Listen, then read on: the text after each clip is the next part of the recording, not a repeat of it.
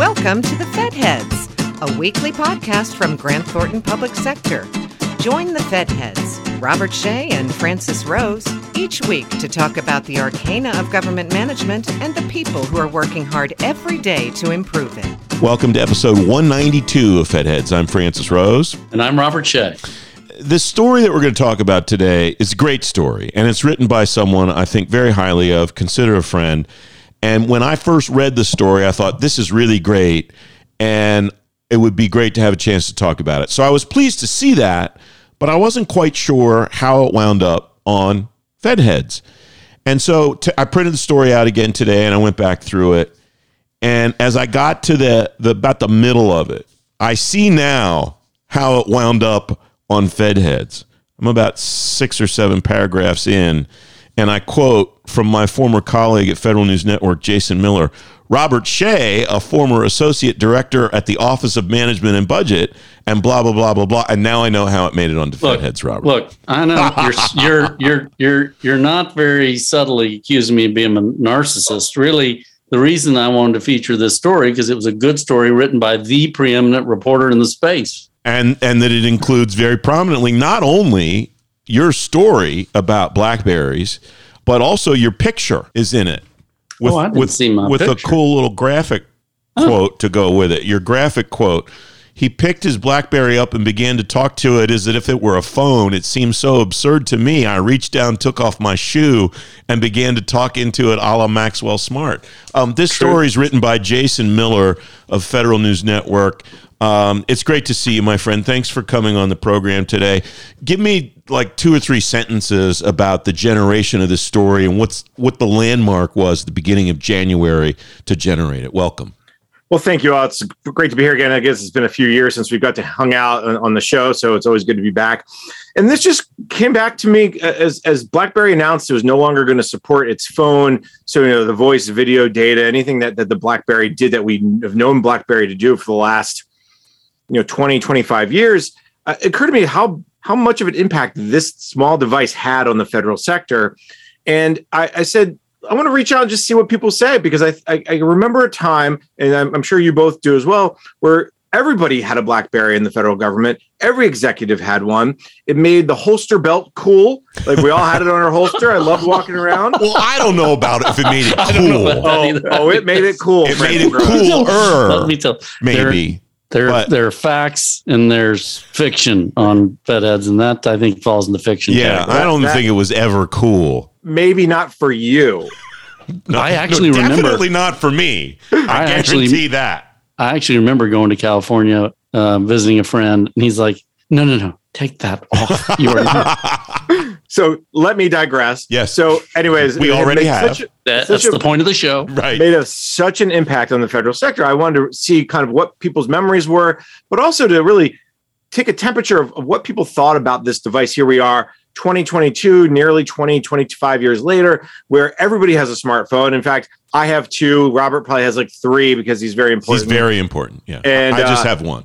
And that's more than what you want, probably. Well, that's a whole other episode of the show, but yes. So we put together a survey for our readers and figuring, a lot of, with all due respect to our readers at Federal News Network, they tend to be older readers, right? People who've been in government for 20, 25, 30 years. They yell, get off my lawn quite often. I know they do, Francis. Yeah. And then I also wanted to just talk to some folks like Robert, like Roger Baker, the former VA and Commerce CIO, like Karen Evans, the folks that were there when the BlackBerry really started to take off, to get their memories. And I have to say, Robert, your story was my favorite one to retell. And I've told everybody who would listen to me, hey, I'm doing this story on BlackBerry, and I got to tell you this story because it captured the era so well that we were all like, wait a minute, people are talking into their phone? What? So can I tell that story? Yeah, I want you to. Do, yeah. Thank you for featuring it. So I was at OMB. Clay Johnson and I went over to see the GSA administrator, Steve Perry, and his chief of staff, my dear friend, David Safavian. And we were having a conversation. David's BlackBerry buzzed. And to date, the BlackBerry was simply an email device. And then he picked it up and started talking about it. And it was so bizarre to me that this device could do those two things at the same time that because I'm so funny. Oh, hilarious. And old, picked up my phone pretending to be Maxwell Smart. And laughter ensued. Oh, yeah. But David didn't laugh because he's like, are you so behind that you don't know the BlackBerries also act as phones? And then the rest is history. It took off as this ubiquitous, essential device that we all hung on to. And it's really, thank you, Francis. That was so delayed. Come on. So did you not have a BlackBerry? I had a BlackBerry, but not one that had a phone function on it. That was, and OMB was very slow to adopt these technologies. GSA was what got it first for all kinds of spurious reasons. You know what I was struck by in reading this story, Jason, was people love these things. I thought it might be a case as I started to read it. Yeah, people talk about the impact it had on their ability to do their jobs or, the capabilities that it delivered, blah, blah, blah. These memories that people have, and they're memories now because it's been, probably 5 years or longer since most people got rid of theirs. These memories that people have, they think about in the same way they think about friends they haven't talked to for a while. That was really wild to me.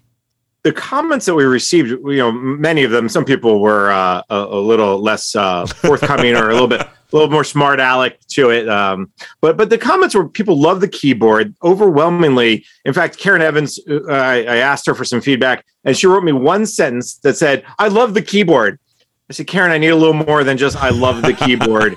So then she gave me a little more depth. So I appreciate that from Karen. She's very concise, that. Yes. But I appreciate but people really talked about the keyboard and the rollerball and how easy it was and the user friendliness of it. And no one loved the spell check. Like now the autocorrect on our phones today, people hate. Yep. Back then in BlackBerry, you just spelled crap wrong, and it didn't matter. CRAP. Exactly. And then I think Simone Zickman, the former Commerce CIO, wrote me a really interesting memory, and that he actually programmed if you remember WordPerfect 5.1, and you could have macros. Yes. He almost programmed a macro into his BlackBerry. So when he would write TYVM, it would automatically write out, "Thank you very much."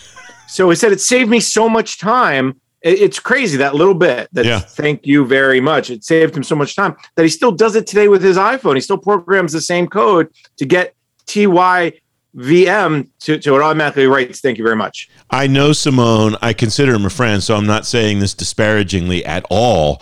That doesn't surprise me one bit. That sounds exactly like something that he would do. So he's a doctor, Yeah, I know.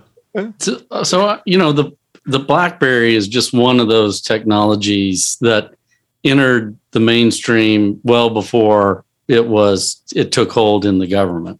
Did you come across this sense that it was slow to gain ground, but once it did, everybody had to have it?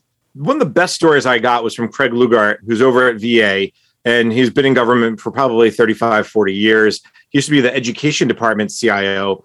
And he kind of takes a little bit, he raised his hand and said, "I take a little bit of credit for introducing the BlackBerry to the federal sector." And the story is in the story, his story is in my story, so you can read it for yourselves. But long story short is he made the connection between the old GTSI and the education department and started kind of rolling out BlackBerries. He took it to a CIO council meeting where he showed it to Jim Flazik. And as Craig said, the rest is history. So I think there was some catch up happening, but I also got the sense that the government was on the cutting edge initially as these BlackBerries were rolling out. I didn't feel like people in industry had them and then the government got them. I think that happened with the iPhone, that happened with Android devices, that happened with tablets, because people loved their BlackBerry so much that they were hesitant to move to other ones when everybody else was already on their way. But I didn't get a sense that they were that far behind, though I was surprised by the data from the survey, which talked about when did you get your device? And a lot of people said mid-2000s, late 2000s. I was kind of like, it felt really late at that point that they were just getting their BlackBerries then. But you point out something there too. You mentioned iPhones and Android devices. And I was thinking about that as I was reading through the article, because I don't remember a wave. Like, I worked with you at the radio station when iPhones started to become popular in like the late 2000s and early 2010s. And I don't remember a moment or a series of moments where people saw them and went, wow, I got to get one of those. And then before you know it, they're very popular. And I don't know if that was, I seem to remember it was because of the acquisition process and security issues at that time, security concerns at that time more than demand. Maybe I don't have that right, but I seem to recall that trajectory a lot faster with BlackBerries than it was with iPhones, and maybe I'm just not remembering right, Jason. Well, I remember a pecking order where the most senior people got it first, and then eventually, and you've got to understand that when something like this comes on the market, the government's faced with, I got to buy 2 million of these, and figure out a way to maintain them and replace them. The security piece, that's the other thing that came out is people really like the security of BlackBerries, and BlackBerry for years hung themselves on that. That was their shingle. Yeah. We are more secure than everybody else. And I think that's why they lasted in the government much longer than they did in maybe the private sector or in the kind of consumer market. In fact, one of the comments I remember from one of the readers is on 9/11, the BlackBerries was the only thing that worked because they had their own network. And I thought that was fascinating that was something that stood out as the few people who had them could communicate back on September 11th during the attacks. You've been covering technology in the government for a long time, and I agree with Robert's assessment. You're one of the best in the business. You know this stuff as well as anybody. Is there something, and you don't even have to pick out what it is, but is there some device that can generate a sea change in the way the federal government does business, the way the BlackBerry did when it came out and became popular? The answer is I don't know, because you don't know what's going to happen. Sure. But, and there's always a but, right, is I think timing just was perfect. You had just at the very end of the dot-com boom, people were very excited about technology. It was not widespread. Robert, you probably remember when you were in the Senate that you may have had a computer in the office or 2 computers in the office, but not everyone had one on their desks, and it started to roll out that people started having their own personal computers. So I think everything just kind of fell into place that all of a sudden, well, this technology thing's pretty cool. Wait a minute, this mobile thing, wow. I don't have to be tethered to my desk. As all 3 of us have older children now, but when they were younger, how nice was that if we had to leave work to go deal with a school issue, to coach a game, someone was sick, you could still feel like I'm not abandoning work. I can still at least keep in touch and deal with any emergencies. I think just the timing was perfect, and it was the perfect device for an organization that needed security, that needed ease of use, that didn't need a lot of training. Again, I go back to just right place, the right time, and it all came together. We've used lots of devices in personal and professional lives well beyond the support windows of the companies that put them out. Are there still people out there that are using BlackBerries? Either do you know or do you think? Because just because Research in Motion isn't supporting it anymore, it doesn't mean it doesn't work, I suppose. No one said to me in the survey or anyone I talked to said I still have mine. Okay. A lot of people had pictures, and I had a couple people who had, here's 8 generations of BlackBerries that I have in my desk drawer. No one said they still use it. I think because Research in Motion is not supporting anymore, I'm not an expert in telecom by any means, so I don't know if you got your BlackBerry through Verizon or AT&T or Lumen or whoever, would they support it? I don't know the answer to that. I kind of think the way BlackBerry rolled this out to say we are not supporting this anymore, the answer would be no. Nobody can really use theirs anymore. It's a paperweight. All right, terrific story and a lot of fun, and also a learning opportunity, and it's just great to see you. The one of the things that stinks about the pandemic over the last couple of years is it prevents opportunities for us to get together in general and specifically to hang out with you, Jason. I hope we get past that pretty soon and we can hang out. It's great to see you, my friend. Thanks for coming on. Always my pleasure. You guys are always fun to be with. Thanks for listening to The Fed Heads, brought to you by Grant Thornton Public Sector. All of the resources talked about during the episode are available in the episode description. We'd love to hear from you. Connect with us on Twitter at GT Public Sector to join the conversation. And don't forget to leave us a comment or review on iTunes or the Google Play Store.